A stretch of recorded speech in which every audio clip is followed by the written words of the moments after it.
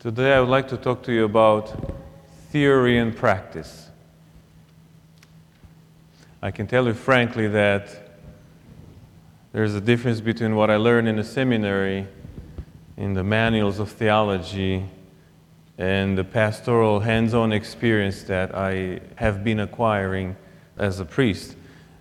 The information I received in the seminary has definitely laid a foundation of my knowledge of theology, for scripture readings, for liturgics, for music. It's very important to have that basis.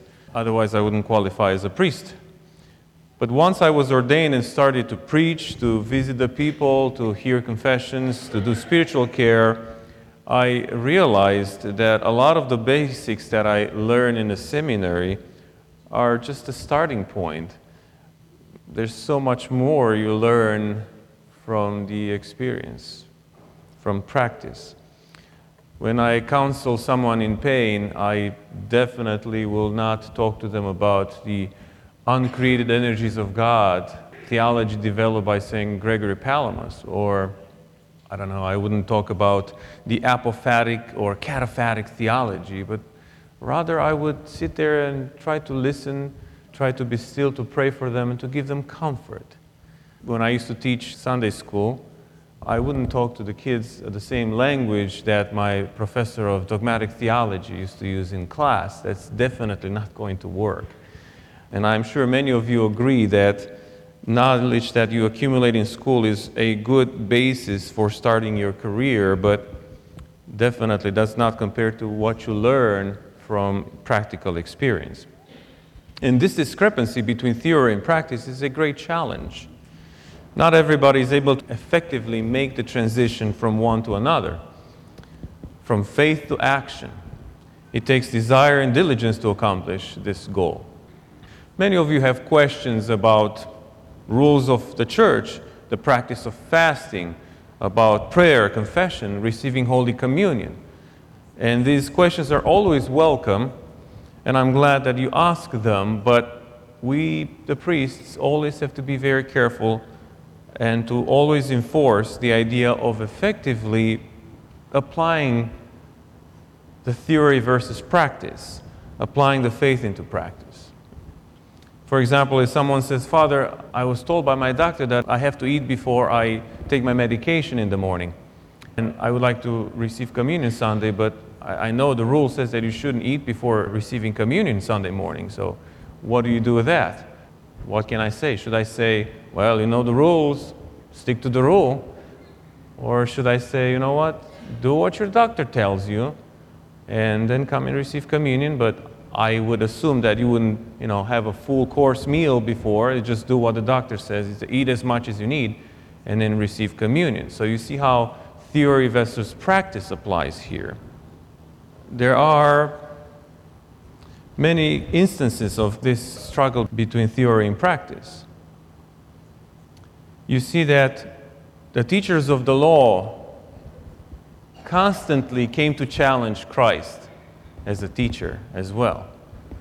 And if you remember how they used to pick on him for violating the Sabbath because he cured someone on the Sabbath, and that was considered for them work. So what was Christ's answer to that? And this is recorded in Luke 14:5. "Which of you, having a son or an ox that has fallen into the pit on a Sabbath day, will not immediately pull him out?" That's a clever answer. We have to be careful how we look at the rules. We should not apply them blindly. We always have to keep in mind that the rules are supposed to accomplish something in our heart, are supposed to change our heart. Rules are not meant to be kept for themselves, but for us to change.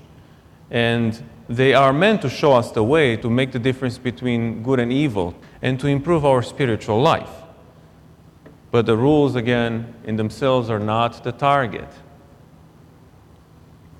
Let's look at the young ruler who came to Jesus today. And he came and asked a very important question that many of us ask ourselves in our life.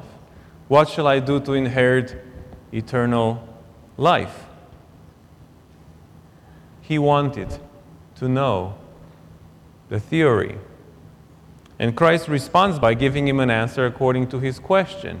Well, you know the rules, right? You know the commandments, and he starts enumerating a few of the commandments. And then what is his answer? Well, I have kept this since I was young. In other words, I have a degree. I know the theory. But he felt something is not right still. Although he had the theory in his pocket, he did not feel accomplished. So then Christ, who knows the secrets of our hearts, told him what was his problem. He had a problem with the application. He had a problem with practicing the theory. So Christ is telling him to go and sell all and come and follow him. So his riches were the problem. He was bound by his attachment to earthly treasures. But the first rule says, I am the Lord your God. You shall have no other gods before me. This is from Exodus chapter 20. So this young man's problem was that he put money before God, and his knowledge of the commandments was useless until he would change course. If we look at what we do today, many of us, especially those who come to church, we're exposed to the theory. We know the rules. Many of us, we know that there is fasting. We know the 10 Commandments. We know what we're supposed to do. And many of us consider ourselves actually pretty good at this. Oh, I know this, I know that. And the question today is, how do we apply this theory in practice? Do we really do what we know? This would be just like going to an attorney's office wanting to take your case, and he's got all these diplomas, framed on the wall, and then you ask a simple question, well, how many cases did you win this year? Well, just a couple. What would you say? Well, thank you very much. I think I'll look for someone else. So, dear brothers and sisters, I am sure that many of us know the theory, and the rules of our faith are important to start us on the path of our salvation. We all know the theory, but the question today is, how many of us properly put the theory into practice? Let us reflect on that. Amen.